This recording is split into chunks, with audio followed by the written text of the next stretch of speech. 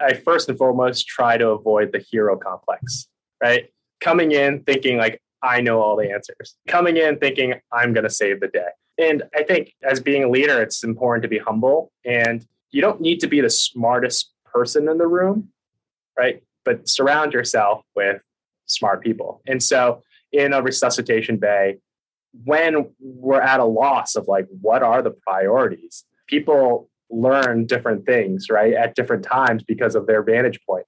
And trying to ask and create an environment of psychological safety is critical in bringing people's point of views or ideas.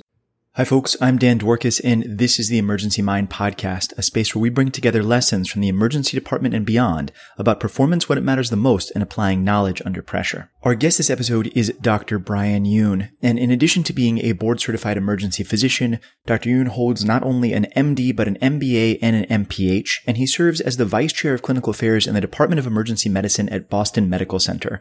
In that role, he oversees the clinical operations of the emergency department, which sees about 130,000 patients every year. We talk a lot in this episode about clinical operations and what it is, but we also talk about choice architecture, building psychological safety, and creating systems that really support individuals and performance under pressure. Now, since Brian is also relatively new at this role, we talk a ton about what it's like to be the new kid on the block in a high-functioning organization, and what it takes to really invest in, and honestly invest yourself in, a high-performing culture. Before we jump into it, a reminder, if you haven't already, to check out our book. It's called Emergency Mind: Wiring Your Brain for Performance Under Pressure. You can ask for it at your local bookstore, you can find it on Amazon, or you can find it at emergencymind.com/book. If you already have a copy, please think about leaving us a review. It's a huge help for us to get the word out there about what we're trying to do with the Emergency Mind project. Okay, all that said, let's jump into this awesome episode. I hope you enjoy. All right, Brian, thank you so much for coming on the podcast, man. It's great to talk to you again, and just welcome aboard. Thanks, Dan. I'm honored to be here, and it's good to see you again. It's been a while. Yeah, absolutely. For folks that don't know you as well and that aren't as lucky as I am to get to work with you in the past, what's your story these days? What's your elevator pitch? Who are you and what are you up to? Yeah, so I'm an emergency physician, first and foremost, and my title is the Vice Chair for Clinical Affairs at Boston Medical Center in Boston, Massachusetts. My role primarily is centered around clinical operations. How do we make it easier for people to do the right thing? How do we get patient care started as soon as possible in a safe, efficient, and a consistent manner? And it's really a group effort in order to do that, working with my nurse colleagues, our administrative colleagues, the physicians, the APPs, the residents, and the support staff. I'd say that as I'm 3 weeks in, and it's been a hell of a ride. It's like drinking from a fire hose or a waterfall, a nice cold waterfall, but everyone's been so warm. And so it counteracts very nicely. Oh, that's awesome, man. I know a lot of us that are operating out on sort of the front line right now are like, clinical operations is even more important for us lately than it normally has been, given the scope of the task that we're facing. But what is it? What defines clinical operations? Like, when you think about that, like, what's the scope of what you try to do? Yeah, there's really three parts to it as we think about clinical operations. It's the input, the throughput, and the output. And then within that, we also talk about what's within our zone of influence, right? And certainly on the input side, many folks focus on walk-ins, sort of referrals, both from primary care or from other hospitals. And throughput, we talk about how do we get patients diagnosed, treated. But even within that, we're talking about, it's a multi-complex system, right? We're talking about radiology, we're talking about laboratory, things that are not necessarily within the zone of our control, but certainly within the zone of influence, and we have to work together. And then on the output side, it's discharging, it's admitting patients, it's hospitalizing patients. And in the clinical operations world, it's taking all those pieces, putting it together, and trying to make it run efficiently and safely. And at the end of the day, delivering care and achieving the thing that matters the most to patients. And we may not always achieve it, but certainly we want to address it. Wait, what is that? You left me hanging there. What's the thing that matters most to patients? It depends on every single patient, right? And people come in and they have expectations, right? And if we never, ever ask patients what matters most to you, or what's the thing that worried you, or if a symptom was going on for a week and then they decide to come in today, there usually is a trigger on why they decided today was the day within a week. If we miss the opportunity to ask, what worries you, what scares you, then we're at risk of not meeting those expectations and failing at delivering the care that really the patient was looking for. Makes perfect sense. And what was it that got you into clinical operations to begin with? Like, when did you first? Because I remember us working together in a couple of different emergency departments and thinking a lot and concentrating a lot on the room and the patient in front of us. And partly that's just because that's where I was in my development as an ER doctor when we were training together. I was still focused on the individual person. We tend to deploy this graduated responsibility scale where people, as they start training, looking at one person, then maybe a couple people, and then sort of they start growing to the fact where they're managing a field, which is where clinical operations first starts really coming in. But when did you first say, like, hey, like this is something I care about. This is something I want to make a difference in. And I feel like I can make a difference in. I'll say that it was a journey. and honestly, when I was first looking at my career, I thought I was going to be an EMS physician. I was thinking about that. Yeah. Going to, working with paramedics, going and working in a helicopter. But really how I came to where I am right now is mentorship, right? As you start exploring what does a career look like after residency, right? We sort of think about chunks of blocks of time. We think about, like college, 4 years, med school, 4 years, residency, 3 to 4 years. And it's important to look up and say, well, what's beyond the years of training? And as I was thinking about how do I apply my skills, what do I love about emergency medicine? How do I continue that, providing me a variety? That's the key to happiness, is variety. That's where clinical operations started to come to the surface. And it was around my second year of residency to my third year of residency where I started looking into what does it mean to be a physician? What does it mean to be a physician leader? And through mentorship, that's where I decided, I need to dig into this deeper. It is totally in the ethos of emergency medicine, right? It's like when we see a problem, we just want to fix it. And clinical operations it gives you that opportunity to try to fix things, but on a system scale, as opposed to on a specific patient to physician level. I love that. Let's press on that and sort of like run in that direction. Like when we think about the relationship between the systems and the person, how do we even start thinking about that? Like when you start looking at the systems that work in your universe, what tools, what vocabulary, what structure do you use to analyze that? And how does that relate to you, to the structure and vocabulary you use when you're in a room facing a single patient? At the end of the day, what we're looking at is capacity. Like what is our capacity to deliver care? And that's more of a systems way of looking at patients, because when you're right in front of the patient, intuitively, it means you have capacity because you're caring for the patient. But then when you start putting in orders and you're working with the nurse and you're ordering a CAT scan or ordering labs, then it's all about what's the capacity of those resources that you just acted upon. And as we think about systems and systems improvements, at the end of the day, what we're trying to align is capacity and making sure that if ever there's a mismatch between the demand and capacity, that's when you have weight. Right. And that's when patients frustrations can start building. And that's where you both on the clinical side and the patient side, you start getting this mismatch of expectations. And so my job is to get all those stakeholders, think about us, not just in silos, but a system level capacity. Most of the time when I'm in a room, I try to avoid operations or business speak, as it were, because it can come across as overused, right? Like terms like synergy. So at the end of the day, what I try to think about is how do I bring in an anecdote to educate and provide context to what I'm trying to deliver at the bedside.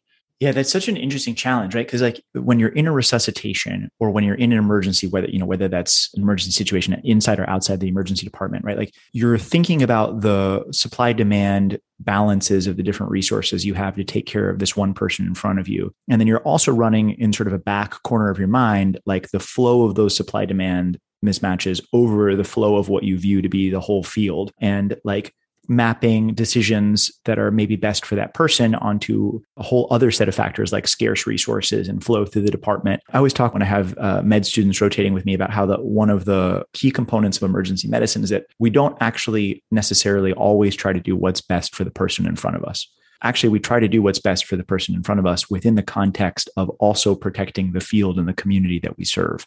And that's a really unique paired mission that we have. And I think it's probably worth pressing on that a little bit when we think about like how performance under pressure works, because it's not the same as if you are a pro golfer and all you really need to do is like successfully put a single ball into a single hole, which like no knock on that. I can't do that to save my life probably, but like that is a very different set of skills than balancing multiple completing levels and hierarchies of pressure and performance like that. What's the difference in how you leverage that hierarchical sort of relationship set when you're running a resuscitation versus when you're running an operations meeting versus sort of in between in the course of your normal day?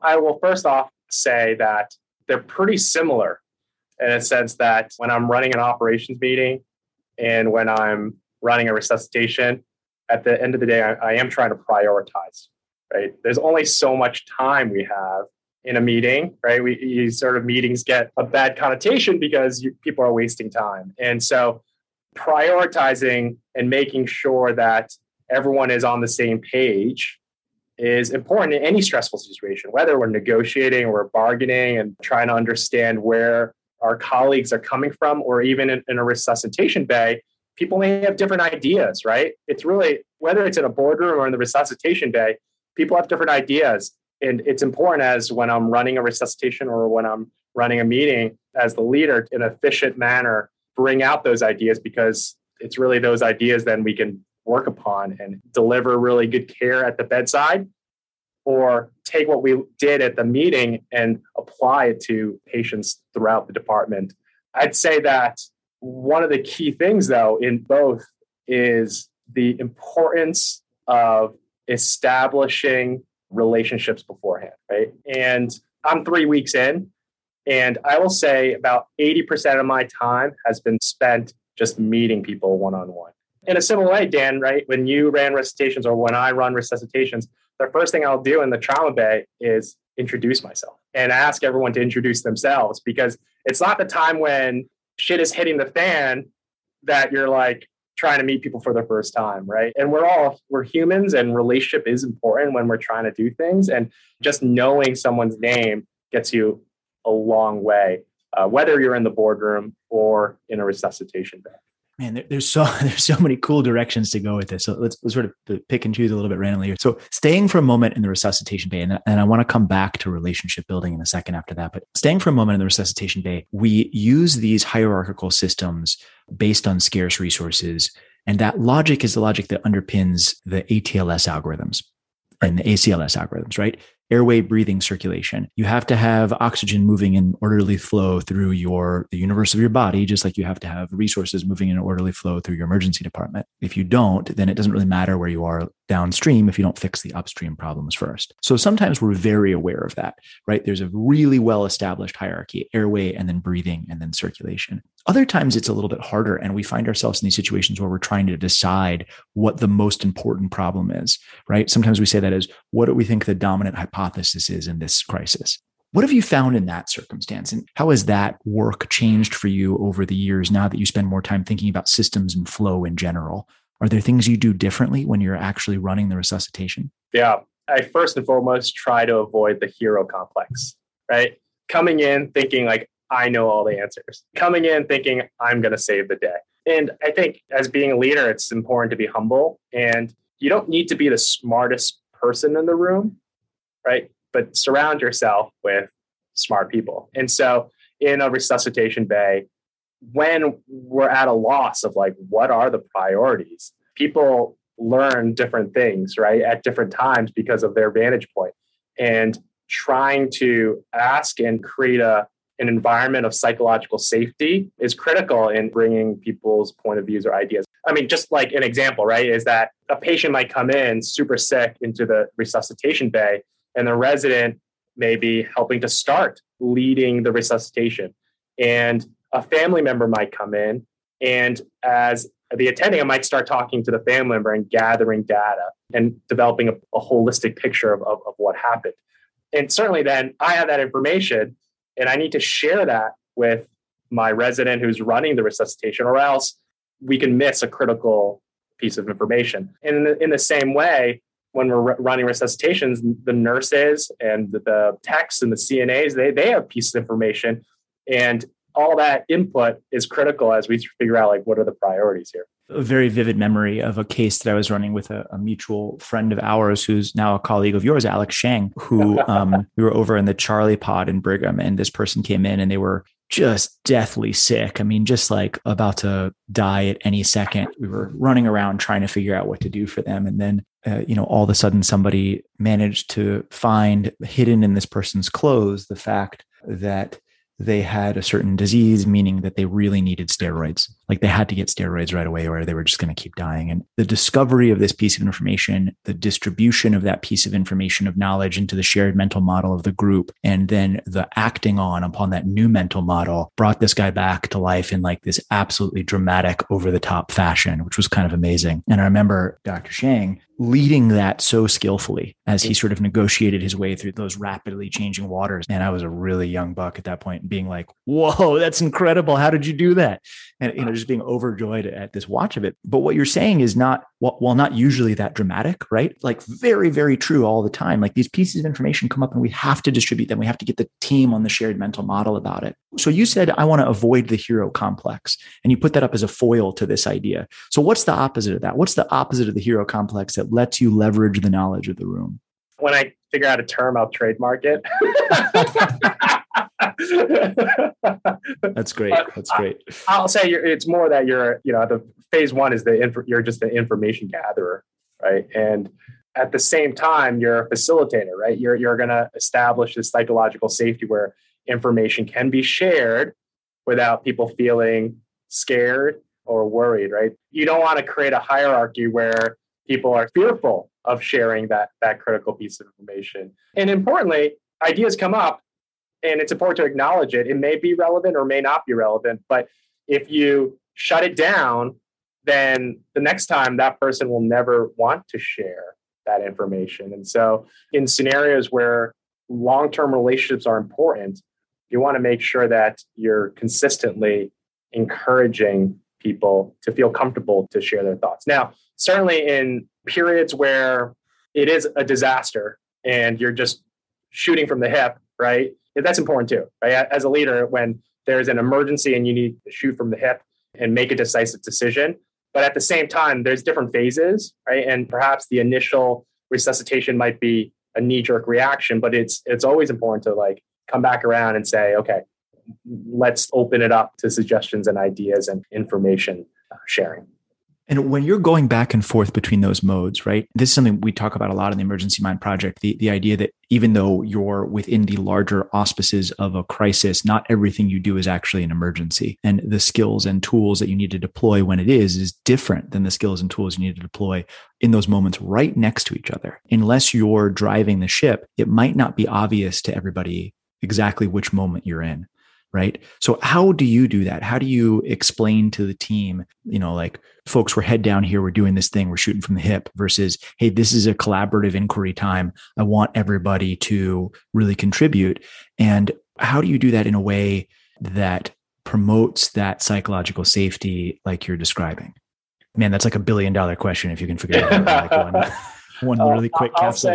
What I'll say is that I do this both in the resuscitation bay. And what I try to do is I try to share my understanding of the situation. And it's a summary, right? In the resuscitation bay, it'll be like, it's a 69-year-old male, female with diabetes and hypertension. And they came in with chest pressure and then they collapsed.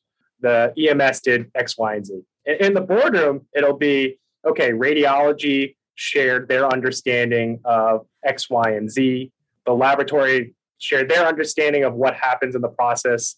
And my understanding of that is this is the reason why this has been happening, right? Or in the resuscitation bay, I think they collapsed because they had a heart attack. Is there anything else that I'm missing? Are people understanding this differently?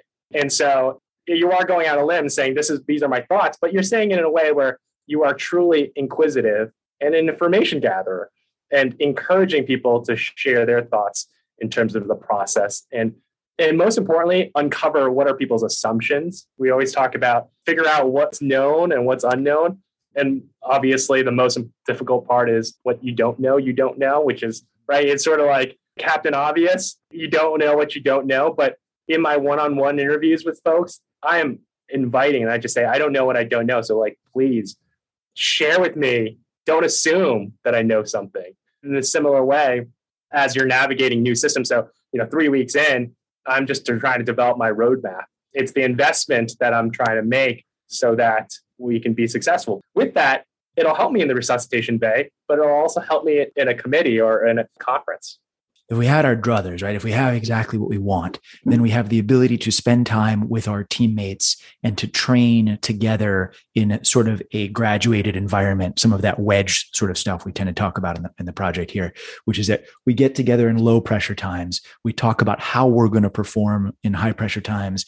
We put ourselves under little bits of pressure. And then when we're like cooked and baked in, then we try to have some actual stuff going on. And that's awesome when that works that way. And that's also sometimes not at all how reality actually happens, right? Like, there's been times when I've started at a new hospital and my first case is a GCS 111 massive head injury where you have to intubate and run a trauma and nobody even knows who you are or why you're standing at the head of the bed. You're just like on your orientation shift, which is a true story. And, I think we tend to talk about like ideal environments and also real environments, which are sometimes very different. So let's split this into two pieces for a second. Let's stay in this more idyllic world.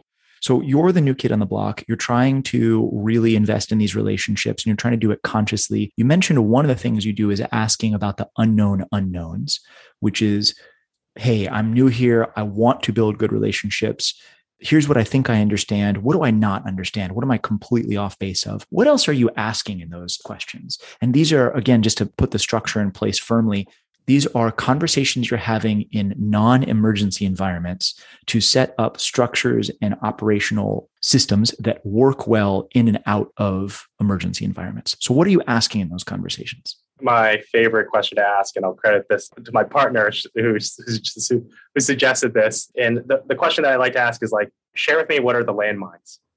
What are the landmines that you might have stepped in or you saw someone step on and just share with me so that I'm also prepared for success, right? And those landmines are the person's perceptions, but that's important because you start getting insight into, what are the hot button topics. And in a way, it just opens up additional conversations about systems, things that, what's broken, what's not broken. And again, coming in from hey, I'm new. There's a honeymoon period where people are inviting and willing to share your thoughts. I think when you come from that point of view of, I'm trying to learn.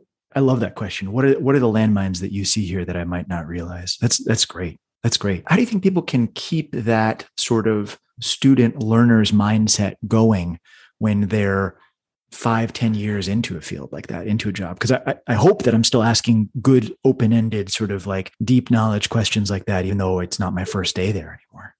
Yeah, I think where it comes into play is that like you also need to pay it forward, right? So like when you're at an institution, people will come and go.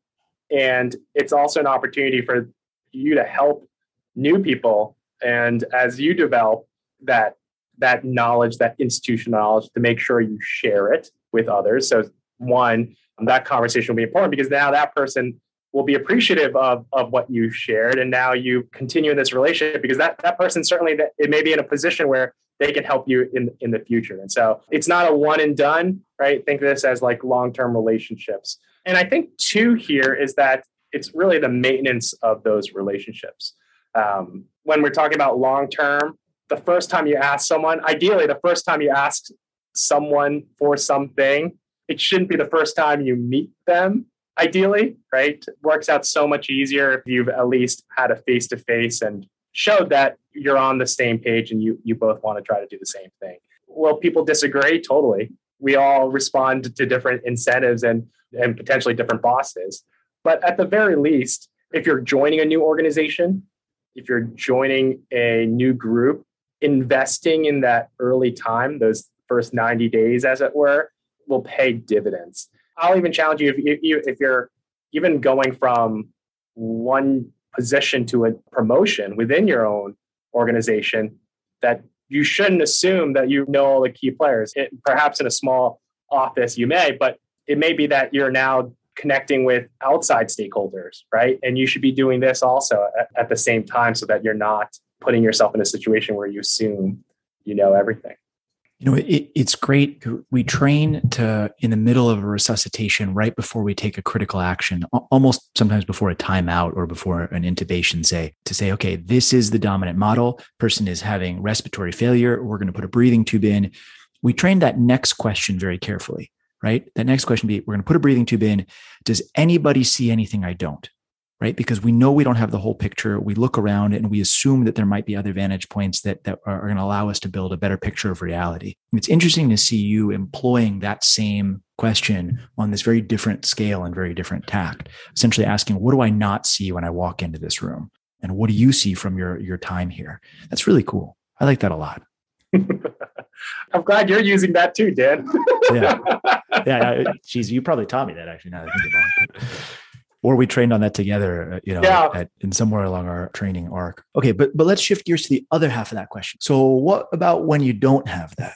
What about when you don't have the time to put into that pre-work the way that you want it to be done? And maybe you're starting off a new thing and the demands on you are such that you have to be running immediately. Maybe you're coming from the outside into an organization that's already up and running and you need to be able to, sort of find your place in the line and get going immediately. Or maybe as an extreme example, you're in what we call a swarm team or an X team, where you come together for a particular purpose. None of you have ever worked together before, and the emergency is hot and running, and you have to go right away. What do you do in those moments? How do you create interpersonal relationships in a way that matter? And how do you sort of flash build systems that can help you work? In those situations where you literally life-saving, you just need to do it. The time to do it then is when you're debriefing, right? So you deal with it and it may just be a disaster, right? Or it may be that you're just brute force trying to fix the problem. But at the very end, as a leader, it is making sure that there's a time to debrief, because it'll be important to then establish that. Again, these are what we're talking about are relationships, right? That you're going to be working with people again. You're going to working with these people again. And the debrief is an opportunity to say, how did people feel like that went, right? Tell me one thing that we did well. Tell me another thing where we could have done better or improved upon. And then making sure that we all introduce ourselves. So that's what happens in resuscitation bay, right? It may be like we're signing out on the shift and we haven't had the opportunity to introduce ourselves to the team. And then we resuscitate the patient. And then afterwards, oftentimes we just scatter and go do our own thing. But that's an opportunity there to center ourselves and debrief right then and there and learn from that incident. In the boardroom, it tends to be, in a conference room, it tends to be less dramatic than that, right? It's usually not like, we need to meet right now and solve this problem. Usually in a boardroom or a conference room, you will have had the opportunity to invest and meet people and say hi before that meeting happened. There's a really important, I think, implicit lesson in what you just said, right? Which is that if you're not forced to act, if this isn't an actual swarm team, if this isn't an actual life or death crisis, put the time and energy and investment into building the relationships before you get moving. I think we tend to, all of us, even us ER doctors, tend to make dramatic things more dramatic. We tend to believe things are more of emergencies than they really are. We tend to slot ourselves into these situations where we got to go, go, go. And in reality, most of the time, that's not the case. Most of the time, we really can take a step back, take the extra moment at the beginning, build the culture, and then move forward together with that culture slightly more in place. I guess I'm interested in those moments too. So what about something in the middle? It's not life or death. Nobody's coding, right? But there's a ton of urgency. What do you do in those moments? How do you slow the team down and try to invest some of this rich culture building sort of systems that you've been developing into those moments? I'd say in those like medium urgency situations. And so we'll sort of come out of the resuscitation bay, right? And we'll talk about in the bay, for example, or in the medical bay. And when we're talking to a patient, we're introducing ourselves to the patient, right? The best case scenario is a nurse is there with you. And it's also an opportunity for the nurse to introduce themselves to the patient. And that right there is the perfect scenario to establish trust with the patient and establish trust between the patient and the care team, right? And it could be that this is Brian, he'll be your nurse and he's fantastic, right? Or I'm the doctor and I'm going to be working with this nurse and I'm working with this tech. And implicitly, you're establishing a connection between the care team. Things are easier when it feels like you're all on the same page and you're working towards a goal together. And so even if it's not this explicit, like, hi, I'm Brian, nice to meet you, we're going to be working together, taking the moment at the bedside, establishing those connections is critical. I will say it goes a long way to learn people's names. It goes a long way in the emergency department or at work to also, importantly, understand little things about people, right? And so when you see them, you could be like, hi, how is that person doing? You'd be surprised. People comment on, wow, it was really nice that this person said hello. We get caught up in the minute to minute, the hour to hour, and we just come in, do our work, and we leave. But those are missed opportunities to invest in these long-term relationships. I love that. It's tempting if you're new at this to discount everything you just said as usable only for people that have more time and less responsibility. And I say that because I remember having that thought, right? When I was sort of a junior resident, being like, like I'm watching you, I'm watching other people that are ahead of me, taking like these moments to like talk to the team and talk to the environmental services staff about how they're doing, and to sort of like structure a lot of these different points of human contact, and me being like, yo, I got stuff to do here. Let's go. Right? Like, why are we doing this? And you're just missing the point if you're thinking about it that way. I was missing the point when I was thinking about it that way. And I'm so much stronger and better able to do my work, to perform under pressure, when I have the strong culture and strong systems around me that support me and allow me to do that. I mean, if you think about it, just take a moment. And, we sort of talk about like being a fourth year resident is easier than being an intern. Inherently, yeah, medicine is complex. Medicine it takes a long time to learn it, but there are always resources available. You have an attending, you have like so much foam and electronic resources at your fingertip.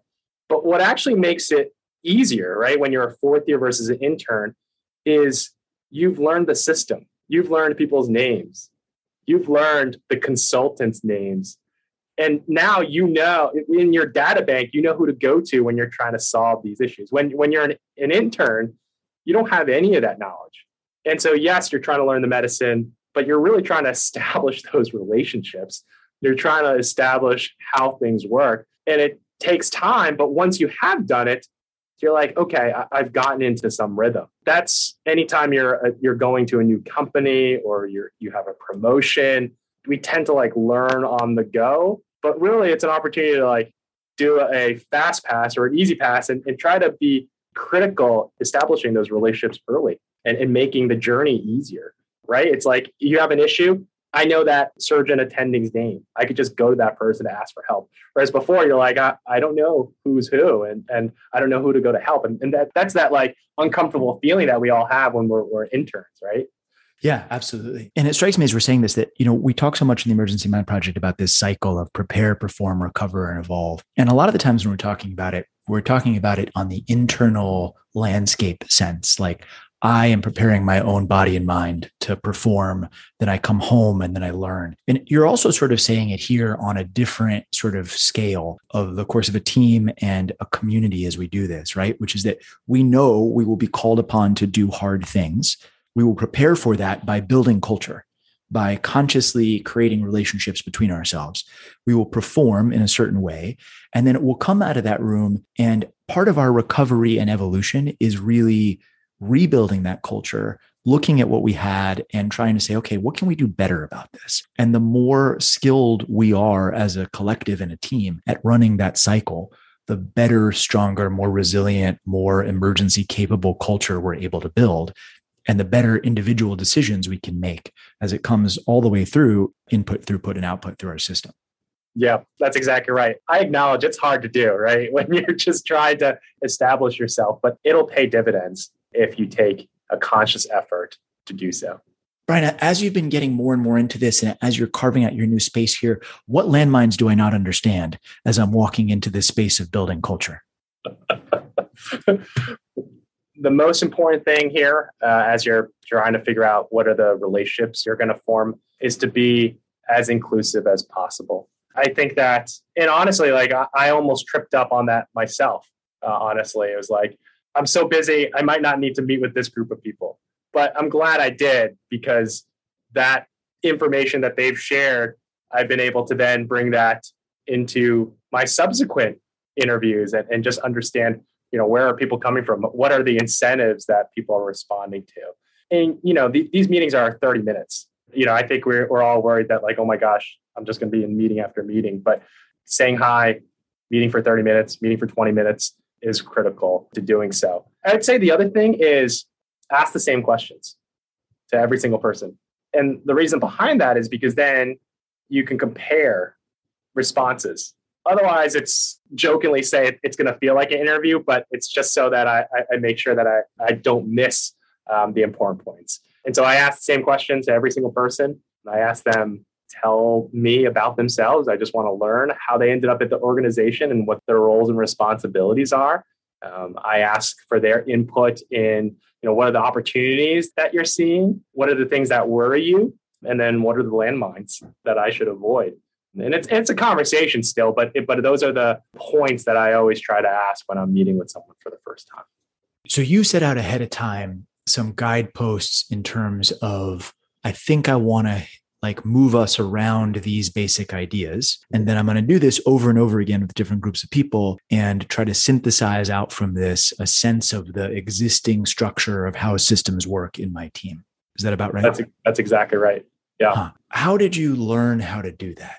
I know we've shared some of the training and then we've diverged wildly in some of the other trainings that each of us have been through. But I guess I'd ask that question, what's your advice to people that want to get better at this? Are there things they should read? Are there ideas they should study? Should they start practicing this in their own teams? How does that work?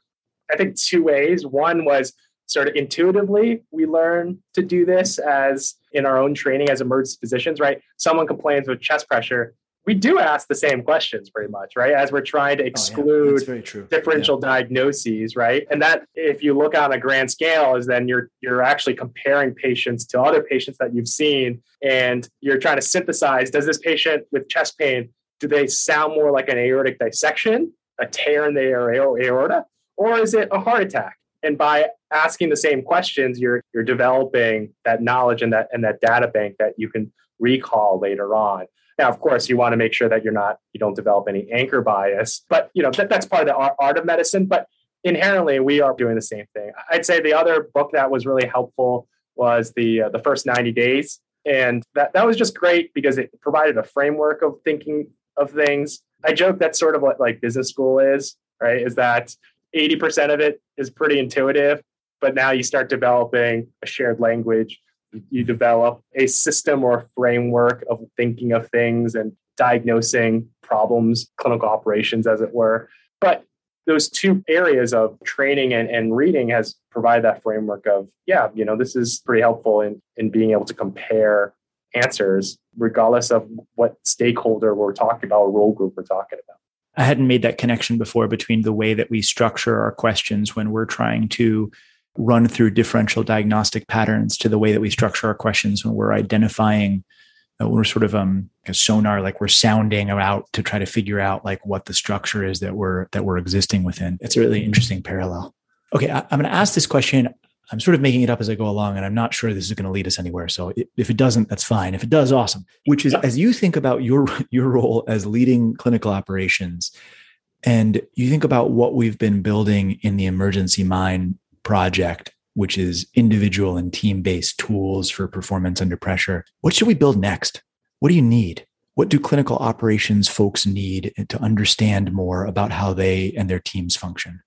I'd say a big area that has been at least interesting me is this behavioral economics component to it, right? How do we think and how do people respond to different incentives or the way we think about setting up systems so that, as we say, it's easy to do the right thing. For the longest time, many people just assumed that if you have a process, that everyone's going to follow the process, right? Even when we talk about disaster medicine, right? For the longest time, it was like we thought that people are going to line up in single file. And certainly disaster after disaster has shown that you need to be realistic in the way people are thinking. And so as we prepare individually or systems, what we're asking is make sure whatever process we're developing, we're realistic in how we think we know how humans will respond. So thinking about, in that sense, nudges from the behavioral economics point of view and paths of least resistance and paths of friction to sort of like, how can we better design systems that allow good choices to be made by individuals at the point of contact under pressure? Is that about right? Yeah. And honestly, like, I sort of think of it as like in the operations world, I also look at like, what's the risk? What's the risk of not doing said action? And if the risk is nothing, then you first start asking like, why do we even have this process, right? But in medicine, we talk about risk, right? We talk about like, there's a possibility that there's this diagnosis. We got this test, and so the risk of you having this diagnosis is low, but nothing's ever zero. And in a similar way, like as we think about processes and developing processes, yes, there's engineering tools and process improvements. We talk about like Six Sigma and lean processes and trying to decrease the failure rate. But it's also a capacity issue, right? There's not enough resources for us to just be like, we're going to make sure everything's 100% proof. And so the way I think about it is, what's my toolbox? How important is the issue? And it may just be solved by an education, right? An education email or link, and it's for general awareness, right? And like, how many emails do we get on a day-to-day basis being like, hey, FYI. But if we really want that process to be followed and done, then you need to develop this system so that it's default choice as we talk about things, and potentially nudges to accomplish the act that we're asking people to do on a day-to-day basis, on a minute-to-minute basis. But your point is that we don't have enough resources to do choice architecture design for every single possible thing. And even if we did, it wouldn't work because the emergency department and emergencies in general are constantly changing and supplying us with a never-ending list of choices we never thought we'd have to make in the first place, let alone make on a regular basis. So there's this double system of figuring out which choices are critically important, that have risks of failure that are serious, and then devoting properly tuned choice architecture structures to those questions and letting the other ones be what they will. That's amazing. Yeah. I think we just combined Stoic philosophy with the book Nudge and behavioral economics in like one fell swoop. That's incredible. Super cool. Dropping nuggets of knowledge here and there. Yeah. Super interesting, man. Brian, this has been amazing. I have just genuinely loved talking with you about this. And I hope I can convince you to come back on for round 2 and talk more about, this systems design in and out of pressure. Before we wrap all this up, though, I'm wondering if you want to leave folks with a challenge, something that you want them to start doing or do differently on their next shift and their next day after they listen to this. Yeah, the biggest thing is establish those relationships, say hello to people. The time that you're asking folks to do things for the first time, or it's an emergency and you're under pressure, it's best to be able to say someone's name or ask someone for help by their name. It goes a long way, especially when we're talking about interactions that are continuous, right? That we work with. And with COVID and being virtual makes it more complicated, but I think in that world, it's even more important to do so, right? Because it may be difficult now to just bump into someone in a hallway to catch up. So we have to be mindful of establishing those relationships and maintaining those relationships and investing in that is going to pay dividends. Dude, thank you so much. This has been awesome. It's honestly, it's a great pleasure to have you on the podcast. Thanks for coming. Thanks, Dan. All right, folks, that brings us to the end of this episode. I hope you learned something and I hope you enjoyed. As always on this podcast, our goal is to dive deep into what it takes to perform under pressure. Nothing that we discuss here should be construed as medical advice, and all of the opinions that we discuss are our own and are not necessarily representative of any organization with which we were affiliated or for whom we work. If you want to go even deeper and get more involved, don't forget to check out our book. It's called The Emergency Mind, Wiring Your Brain for Performance Under Pressure, and you can find it at emergencymind.com/book. All right, good luck out there.